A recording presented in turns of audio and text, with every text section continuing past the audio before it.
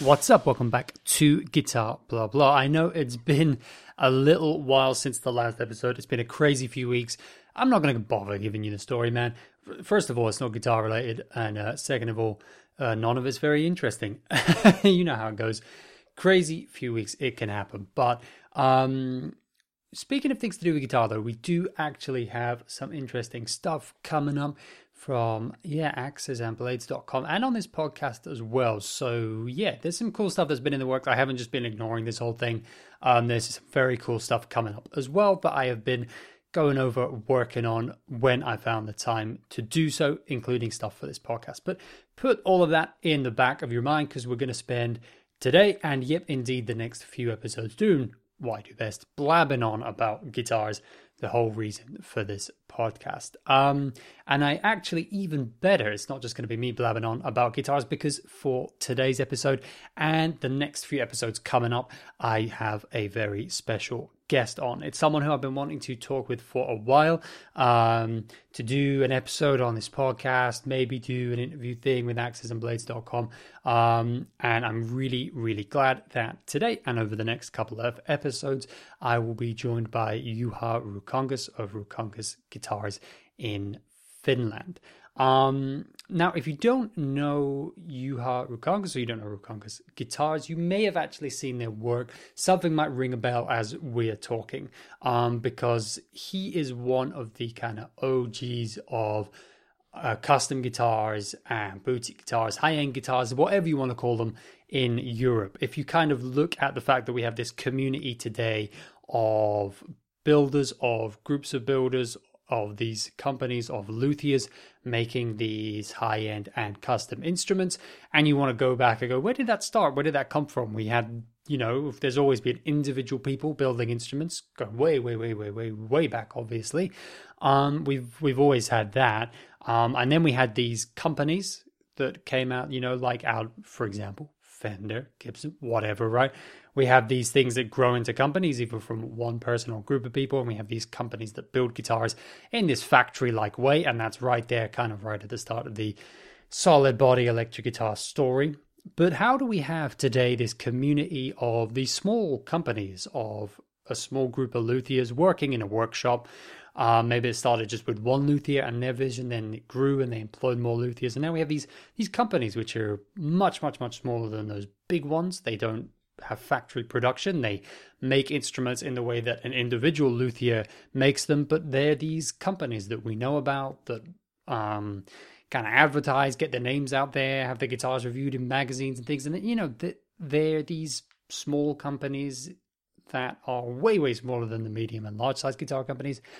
And it's not just that there's one or two of them. There are these whole communities of them in the US, in Europe, and around the world. And if you were going to start kind of unpacking that story, there'd be a few names that would be there right from the early days, really right from the start. And one of those names would be Juha Ruukangas as well. He's been building guitars, been working as a luthier for a long time, and has built Ruukangas Guitars as a company up today, where it's got several highly skilled luthiers there making guitars in really the traditional way, not a bunch of high-tech factory method processes in there. Definitely a focus on traditional craftsmanship and hand craftsmanship in there as well. And if you were going to tell that story of how this community built up, definitely Juha Ruukangas would be one of the early names right there on the list of that happening. And it's a real testament to what they do at Ruukangas Guitars, that still going strong, growing bigger and better, and have received a lot of acclaim and renown around the world, have fantastic players around the world playing their instruments. And for all that you will absolutely see out there, the incredible skill that they have and that they put into their guitars, you will see beautiful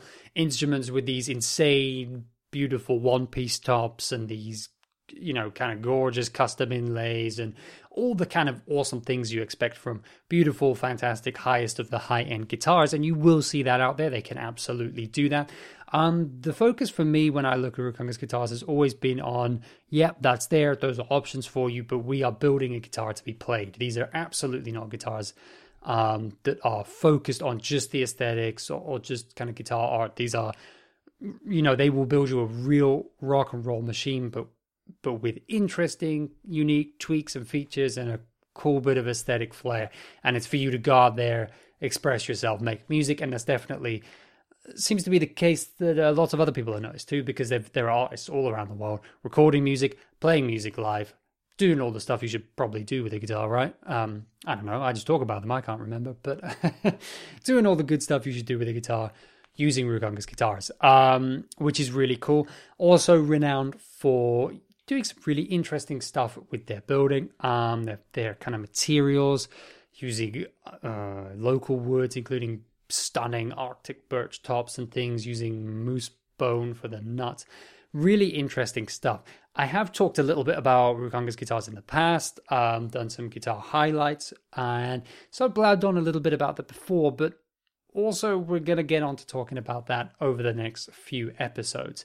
In this the first little while of this interview, we immediately go tangent right off. You know what I'm like if you listen to this podcast, and Juha has such a wealth of experience and so much knowledge of the guitar industry as a whole, as well as what he does in his work and what his team does, that we kind of careen straight off into talking about all these sort of interesting bigger ideas and what's going on in the guitar world right now, and trends and things that are happening and things that are happening in music and guitar music. And we kind of immediately start trading off ideas on that, but we also go on to talk about all sorts of things to do with his guitars, his approach to guitar making and design, and some really interesting choices that he's made over the years, including with things like the valve bucker, and why in the world would you try to recreate the pickup or create a new paradigm for the guitar pickup when immediately what's going to happen is a bunch of people like me are going to come and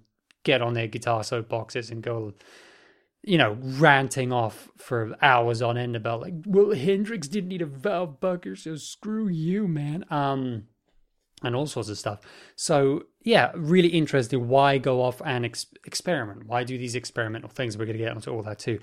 If you are interested just in anything guitar, it's going to interest you, but especially if you are interested in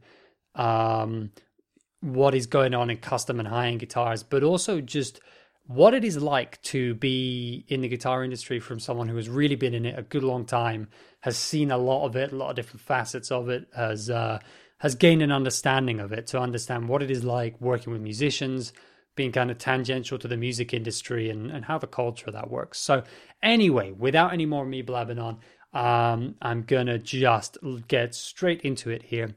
And we'll be back over the next few episodes for more of this. But for now, here's part one of my interview with Juha Rukungus. Okay, so Juha, thank you so much for joining me on the podcast today. It's a great pleasure to meet remotely in these stupid, weird times that we're having. Thank you for inviting me.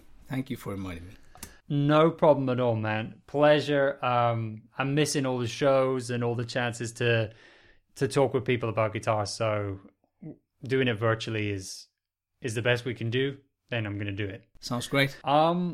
Speaking of stupid times, how has guitar building been for you in the last year?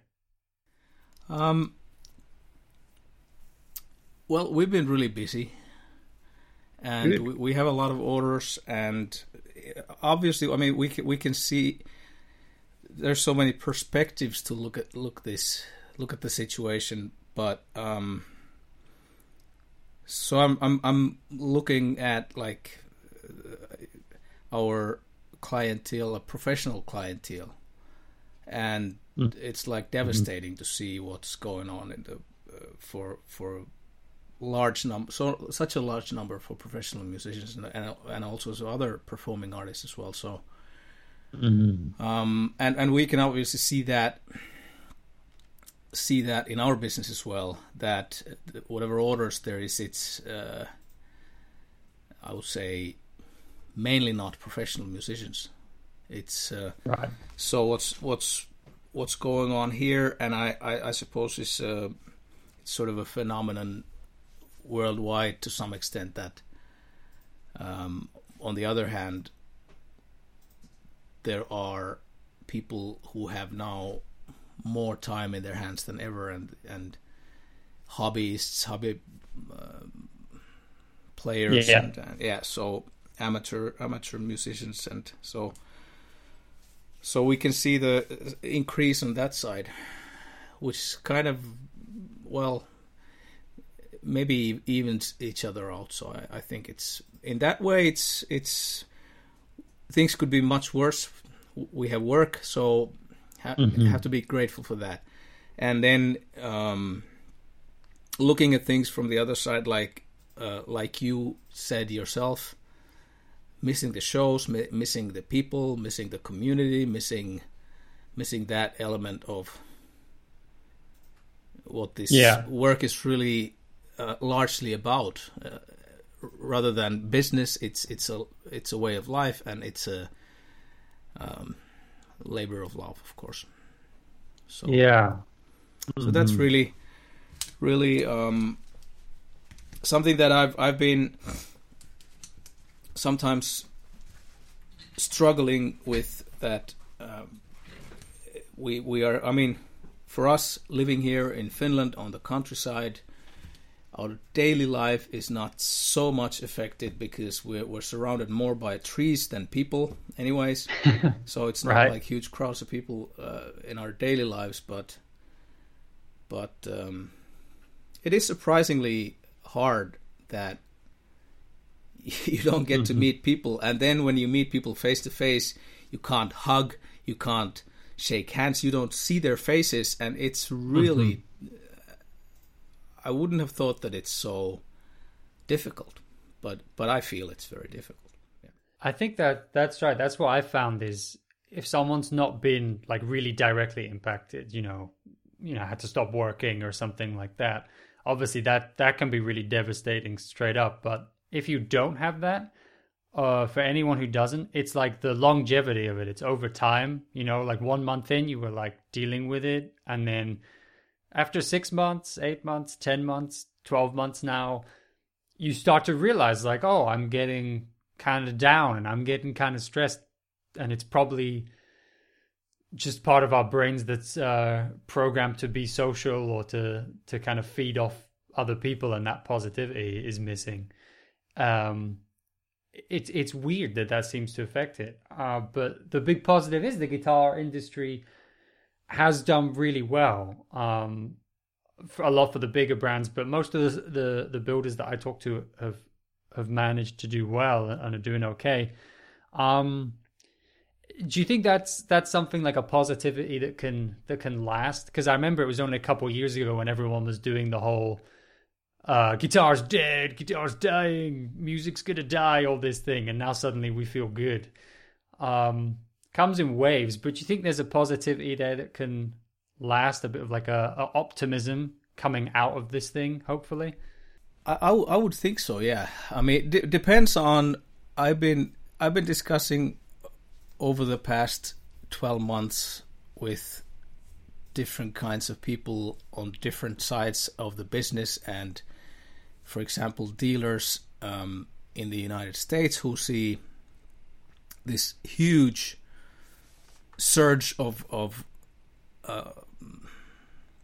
business coming their way, and the sales are up like crazy, and at the same time a few of these dealers have also told about like higher rates of returning the guitar. What is the term for that? Like returns. Returns. Yeah, so they're they try and it was more difficult than I thought, and then they return the stuff away. So I think it's partly it's gonna be like this kind of things, like trends are. The quicker the trend shoots up to the skies, the quicker it also tends to die away, and so it's kind of difficult to predict too far. We have, I mean, a long trend of decline in the guitar playing hobby, and kids not picking up guitar is not the coolest thing you could do, because there's so many other cool things that are fighting over your time, and so such a it's a different world. So, but I think some sort of effect. I'm absolutely sure when more people do pick up guitar and it becomes like a trendy, cool thing again, will have longer term effects, but remains to be seen how much. I would, because at the end of the day, let's say, play with the thought. Imagine that, I don't know, there's this number of youngsters who have now started playing guitar. Boys and girls, young adults, all over the world, they picked up guitar. Some number of that will remain. Okay, they're starting out, blah blah blah blah blah. So, what type of music? Where will it? How will that show? Let's say in 10 years, in how we see the whole guitar-driven rock music scene, or because there's that side of things, the record business, the whole concept of making your living as a musician. That also, it's a different world, and it has nothing to do with COVID. I mean, okay, now it's a special situation the past 12 months, but with the digitalization and the record industry falling apart more or less, and streaming services not really providing a living for the players anymore, so it has become more like it's kind of circle closing to the time before the record industry, when the only way of making a living was to go out and gig. Get on a train, throw your guitar on a train and go somewhere. Yeah. So that's interesting. Yeah, so it's but there are, of course, I mean, I've talked about this and thought about this a lot, and talked about it with many musicians, different ages musicians, about the whole scene changing, and what I would like to see, the COVID and the sort of like the new trend of young guitar players arising and more people picking up guitar, is that if I think of, I'm 49 years old, and when I grew up and as a teenager, the bands that I started listening to, the kind of the revolution of rock music for me, that was in the early 80s, and in my case it meant hard rock and heavy metal, the metal music from the new wave of British heavy metal, for example, like the Iron Maiden and all that stuff. And so that was one kind of a awakening for musically, and thinking that I was then 10, 11, 12 years old, and those superstars, those rock stars that I was following, these guys were like 22, 23, 24. They were young for guys. Sure. Yeah. And another perspective is that it was also music that my parents would have never ever wanted to listen to. That was like a horrendous music for them. So there was that element of rebellion and that for the kids, which is a healthy phenomenon, I think. And rock music has had that, whether it's metal music, whether it's punk music, whether it was hippies back in the day, and so there's been these big phenomenons in the 50s, 60s, 70s, 80s, 90s, the grunge scene and so on. But then if you look at what's going on in the 2000s and on, where is that phenomenon? Where is that rock music phenomenon that would rebel against the previous generation that my kids are listening and I couldn't stand.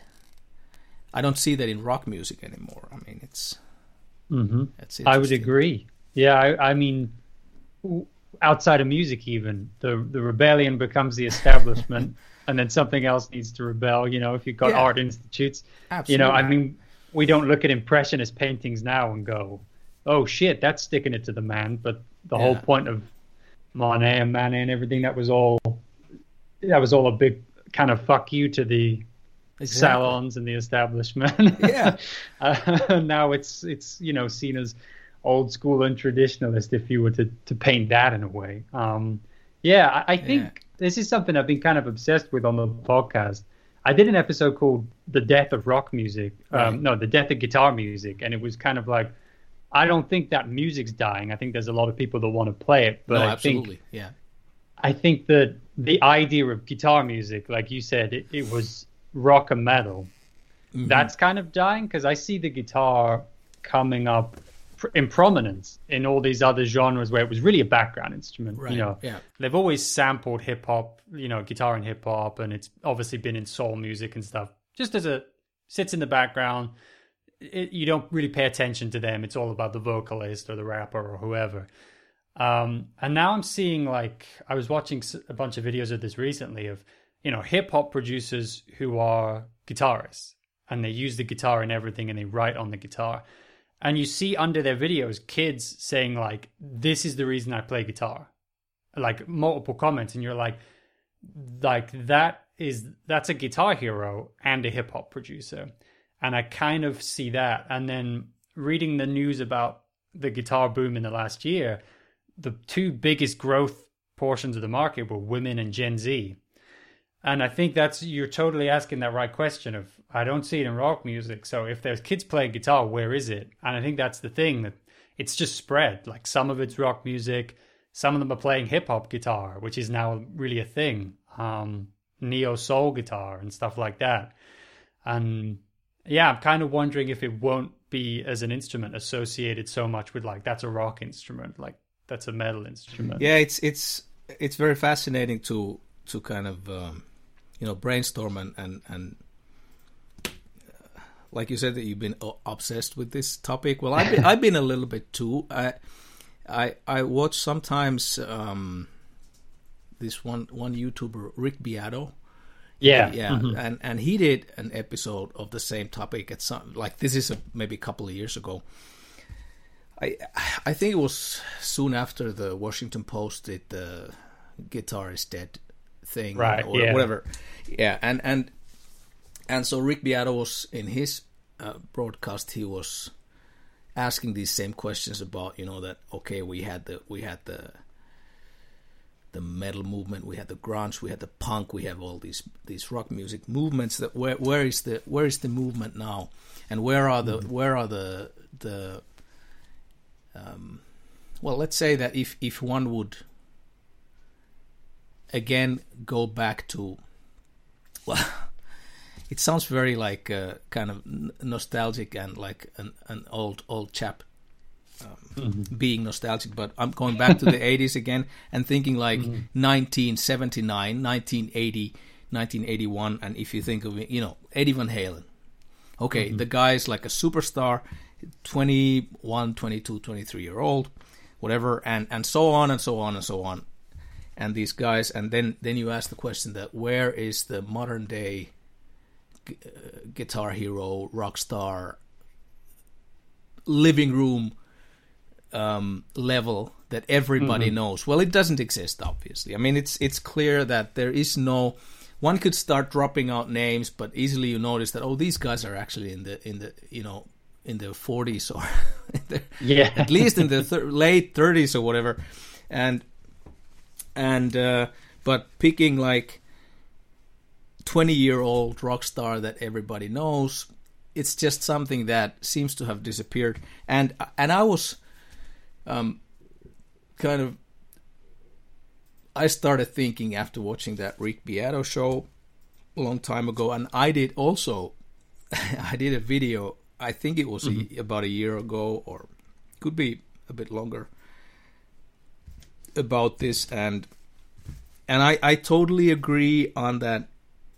Yeah, music is not disappearing anywhere. It's such a fundamental part of human being experience. I mean, it is like it's been there since the Stone Age. Like it's the heartbeat, it's the rhythm in its most like primitive way, the chants, the wherever music comes from. It's been around as long as a human being has been the conscious has had that consciousness that we have.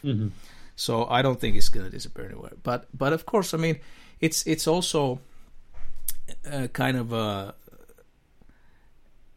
my response to Rick Beato back at the time when I did my video was more like that it kind of doesn't help and isn't very constructive to look at it in some kind of a cynical way that you know, things used to be so much better and now everything is like totally screwed, which is not true at all. It's just different times, and who has promised that things will remain in a certain way?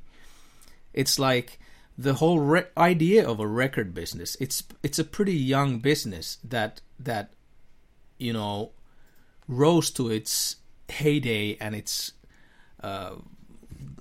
golden era, you know, back in the 30s, 40s, 50s, and so things have changed, and when times change, you kind of have to change with the times, and if you're just looking to the rear view mirror, it's going to be a problem for you in the long run. I think so. So I'm thinking that, you know, asking the question, okay, where is the current phenomenon? Where is the next phenomenon? Well, we're living right in the middle of that phenomenon, and it's just that it's so different because it's everywhere. It's on YouTube. It's on all the social medias, and it's scattered all over the place. And as a comparison, like 1980, we had Eddie Van Halen. Well, now we have, I don't know, 50,000 quote unquote Eddie Van Halen's unquote, like scattered all over the place. Not meaning that they're copying Eddie Van Halen, but modern day renewing rock music or whatever type of music in their own way, and they each of these guys have their own tunnel of following in whatever social medias they're doing, or whatever, YouTube or Spotify, whatever platform, SoundCloud, wherever they are, and these it's something that is really difficult to grasp, because each one of us, we just see our own tunnel. I just see my tunnel, whatever I'm listening to, whatever my social media shows me the stuff I have kind of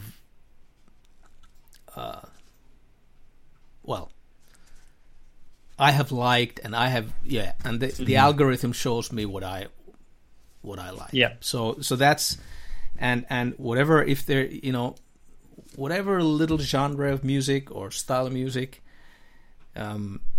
this is like the Renaissance. I mean, this is not in any time of the history it has been possible to gather like a worldwide tunnel of following to a certain specific niche genre of music, whatever it would be. And so it's scattered all over the place, and we don't have any possibility of grasping it and understanding what is all that stuff that is going on. Yeah, I that's exactly how I see it. It's you know, if you've got that analogy again of like the painters, and you've got the mainstream, and you've got the rebels, you know, the rebels are defined by their opposition to the mainstream, and we kind of don't really have the shared mainstream anymore. You know, there's always celebrities, and some of them will always be musicians, because I think that's something that interests us, and they can capture the whole world and get very famous. And there's celebrities, but we used to have like mainstream musicians that it wasn't really about celebrity. It was about they as a musician specifically are known. And there's, now everyone has their own mainstream. Exactly. It's kind of like head canon is almost the thing. Like, you make the canon of literature, and it's a bunch of professors get together really and decide, okay, these are the most important things. It's like, we used to do that kind of as a society with music. We'd go like Eddie Van Halen, most important. And then you can see, he passes the torch to this guitarist. And we kind of do that, like you say, as individuals now. And it's really fractured to see how that would be. So it's hard though, because I see why, it's as well as looking back to the past, which is a very human nature thing to do, and say, how's that going to work today? It's also just like human nature to want to have a protagonist. Like, we want there to be one hero. Like, we know back in the 80s, Eddie Van Halen's special, but there's still all these other guitarists which were part of that change. But we still like to have one that we can kind of point to and hold on, like the hero. And so you kind of see we desperately want to do it now, even though we know there isn't one. We're like, come on, just give me one superstar guitarist as like my protagonist. But I don't think it's happening. I think we got to kind of accept that it works exactly how you describe now. And that's going to affect guitar, because guitar community doesn't affect music industry. It's the other way around. Yeah, and that's, I think, going to the guitar industry, that's where things get quite interesting, because, well, I mentioned the term, we're living like in a musical sense, we're living a new renaissance. Like, really everything is available, and more music is probably produced than ever in the history of humankind. Like, just the sheer volume of it. But then looking at that, all that, the fragmentation, and then turning the focus to the guitar industry, and all of a sudden we have an explanation also to the another phenomenon, which is the new renaissance of handmade guitar in all its forms. All the it has happened really quick, I would say. I mean, I've been in the business for 25 plus years now, making guitars. And when I started in 1995,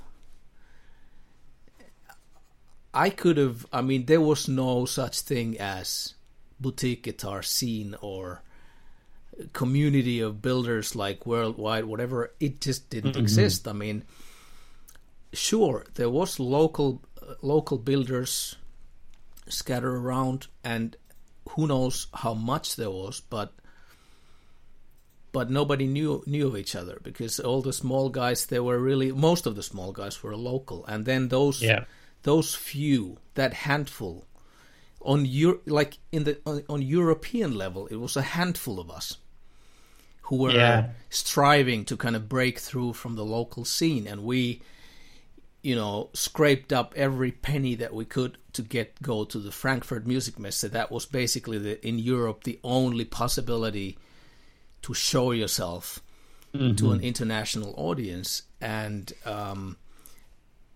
a show that was completely designed for the industry, for the mass produced this and that, but not designed for handmade guitar. It was just not the scene. It was kind of crazy thinking back, like how costly it was and how cumbersome it was, and how out of place someone like us were in that scene. But that was the only way if you wanted to do that. If you had that kind of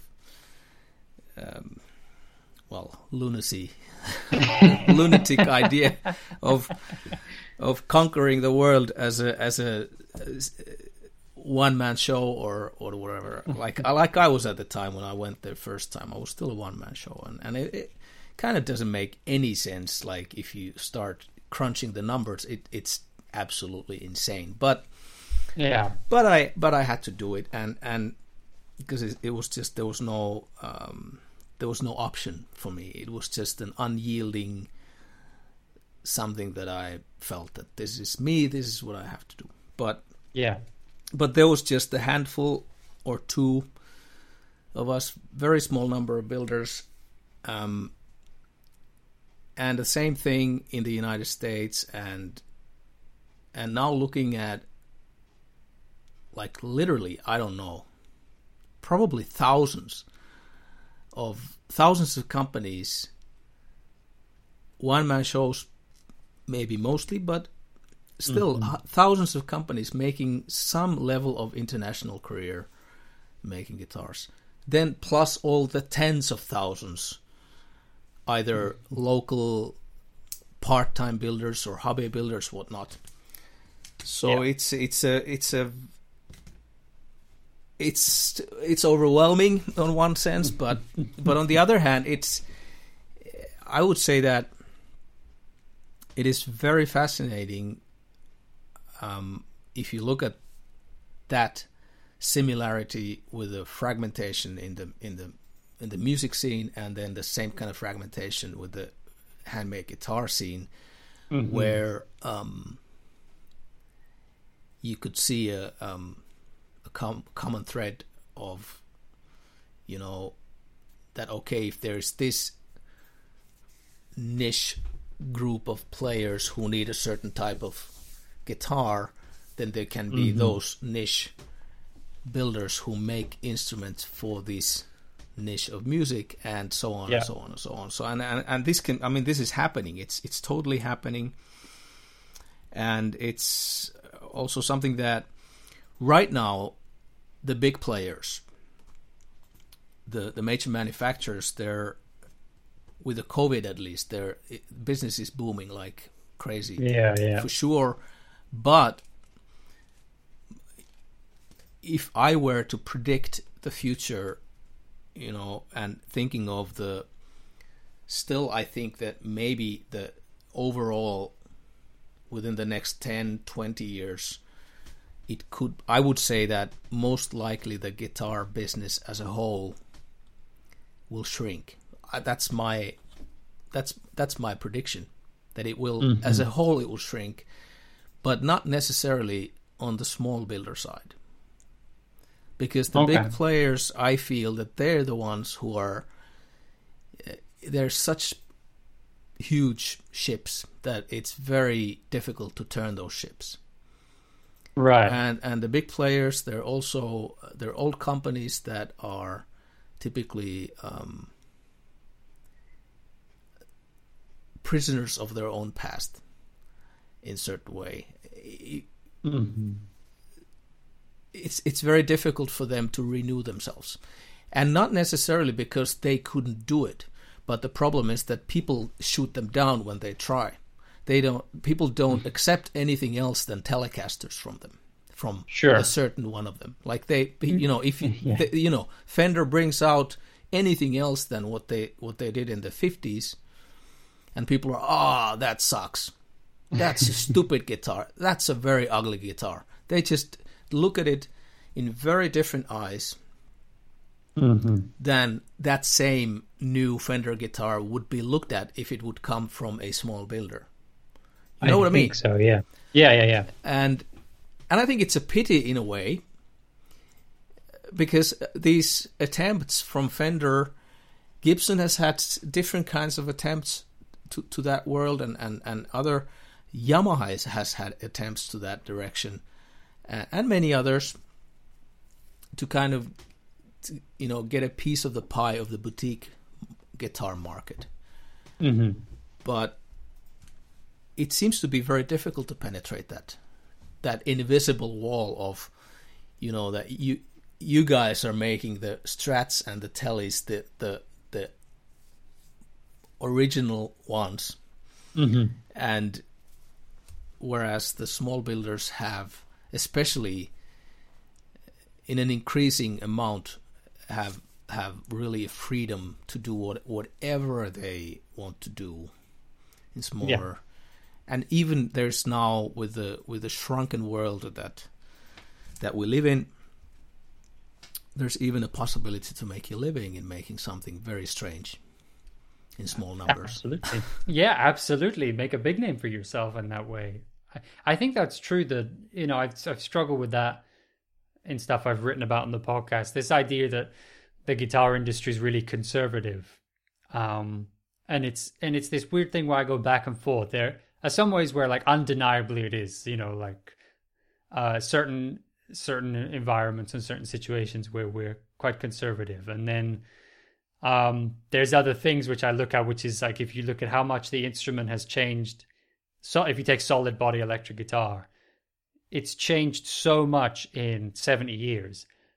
I can't think of another instrument that's gone into so many different forms.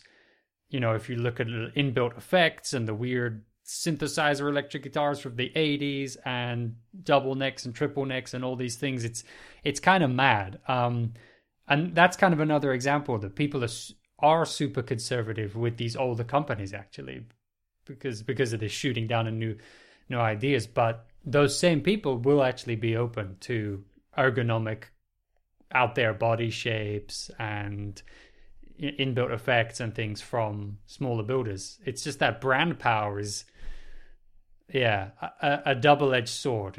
It helps the brands. They can like rely on that to sell thousands of guitars, but it's kind of a ghost a little bit for them as well. It kind of haunts them. Yeah, it's something like, you know, Gibson would be a very typical this kind of like a heritage brand where they're safe. They're absolutely safe as long as there's buyers for Gibson Les Pauls and Explorers and the stuff that was made in the 50s. They're going to be safe, sure. And the better they cherish that heritage and that legacy. Mm-hmm. Yeah, legacy brand would be maybe the correct term. And right. And the better they care for that, and the more skillful they are in making the best of it, as long as it lasts. Yeah, it's gonna work. It's gonna work for them. But that's the thing, that how much nostalgic Gibson Les Paul players will there be in 20 years? That's the question. I mean, it's like we're looking at a really huge shift in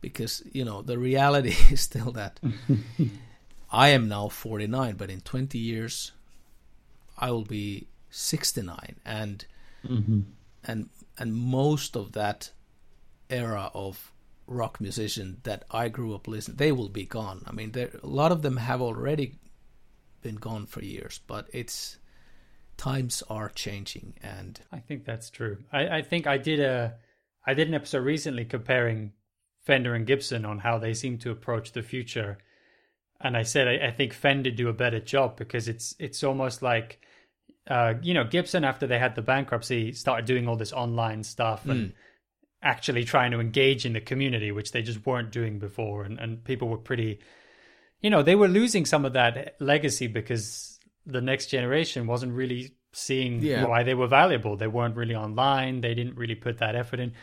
And since then, you know, it's been a few years now, and they make these amazing, super cool documentaries on their Gibson TV channel and stuff.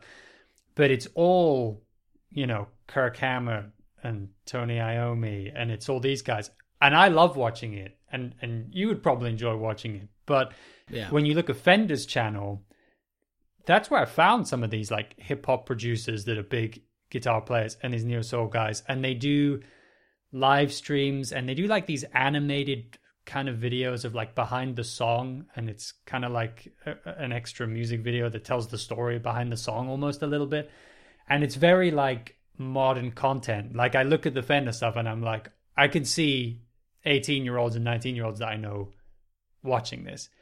And the Gibson stuff, I'm like, this is cool, but this is not for the future. This is still just glorifying the 60s and the 80s. and there's also a fundamental difference in how Fender and Gibson are. What is their perspectives in, like you said, that the way Gibson is doing it is not the future, but if you think of it, what Fender is doing, and I agree with you. I mean, Fender is doing. They have great people. They have great people in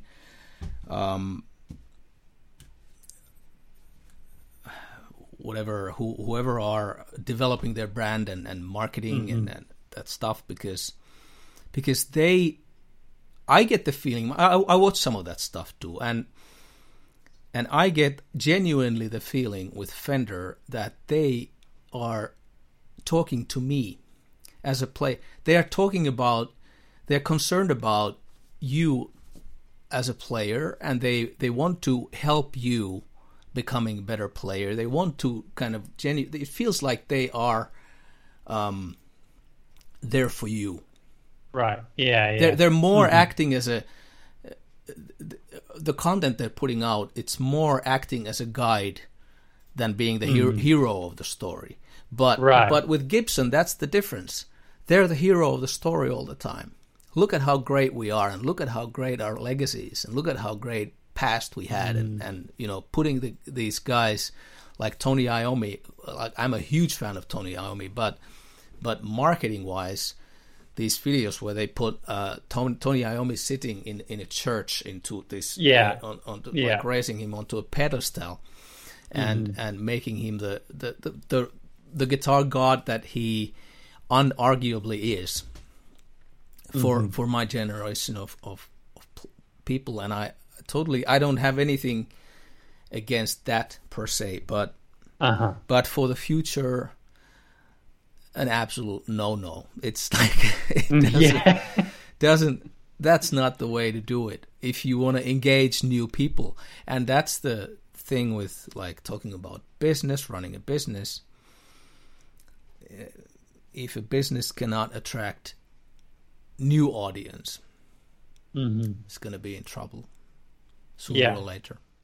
Yeah, oh, for sure. And that goes for big or small. And it was just fascinating to watch that fundamental misunderstanding. They were like, okay, we need to get our shit together. We're going to put so much effort in, hire a film crew. And you're like, okay, great. And they make this stuff, which is probably, it's on the like merits of filmmaking, probably higher quality than a lot of the Fender stuff. But just to see that they had this fundamental misunderstanding of what it is they needed to do. Yeah. It's like they did the wrong thing, but they did it really, really well. Yeah. Which is maybe some kind of slogan that Gibson should consider at some point in the future, doing the wrong thing really well. But but I don't know how marketing would like that pitch. But I have to say, Gibson Les Paul was my first love with what comes to electric guitars. So, I have very warm feelings about that legacy that Gibson.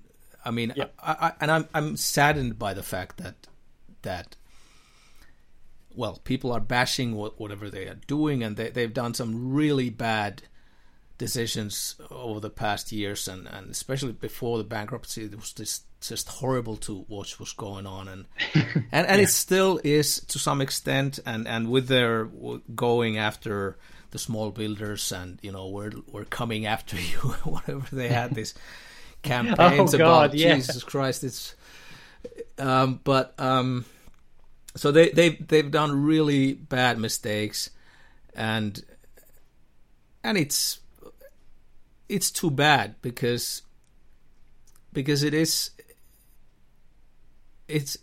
a brand with such a rich history, and they've been able to renew themselves back in the day many times, and so it's just sad to see So I'm hoping all the best for them, and hoping that they would find a new direction and somehow come over this. But we'll see. Yeah. We'll see. Time will tell us.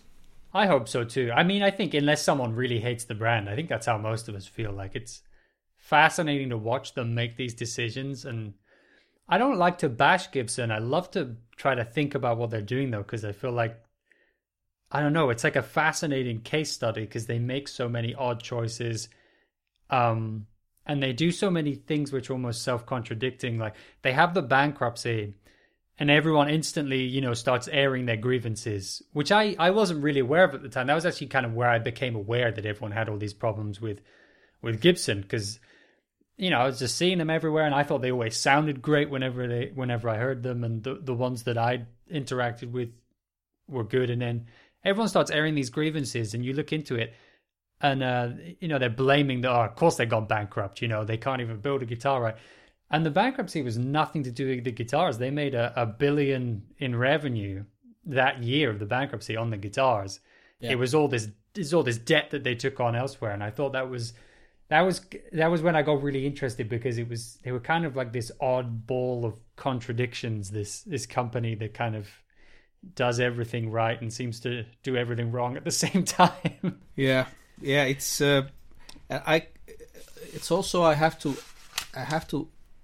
say that when I've kind of observed and looked how Gibson is doing, and maybe especially with their latest direction with the legacy stuff, and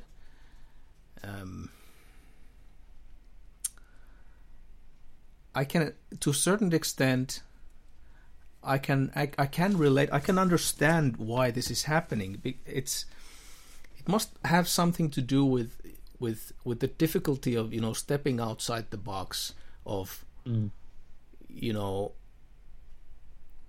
when you're living. If I think of my own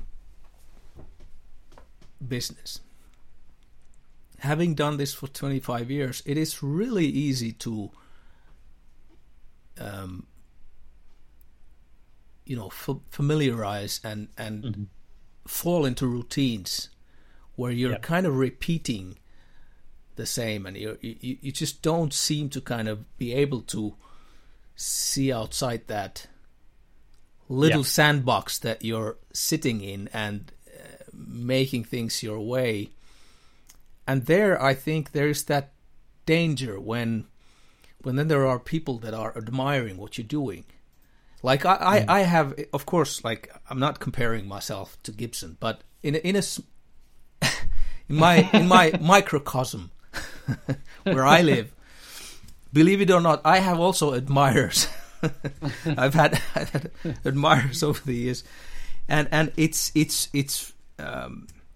a slippery slope where you start seeing yourself as the hero of the story that you're fundamentally not. Right. You know? And in that way, I can understand that what's happening with Gibson, and they're just not able to sort of grasp themselves out of that of that mindset. And because I found myself in similar situations over the times, and luckily I have people around me who are kicking my butt and and are courageous enough to tell me the truth. That, look, those people are useful. Yeah, absolutely. And they're let's say they're useful if I have the self-confidence and, let's say, integrity to and humility to listen to these people and look the truth in the eye. Right. And accept that, oh, darn.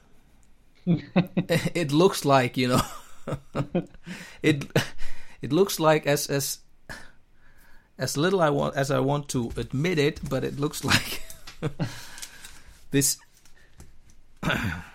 idiot is correct, and yeah, and sometimes you want to admit that privately a lot more than publicly. Yeah. Okay, so that was part 1 of my interview with Juha Rukangas of Rukangas Guitars. Tune in tomorrow if that sounded interesting to you. If you want to hear more from Juha, we're going to talk about Rukangas Guitars a little bit more, some of their specific offerings, some of the interesting choices that they've made and things that they've done over the years. So all you need to do is tune in again tomorrow, and tomorrow's episode will get into part 2 of the interview. So I hope you enjoyed that. Take care of yourselves. Take care of one another. Be sure to go and play a bunch of guitar. And I'll catch you again tomorrow.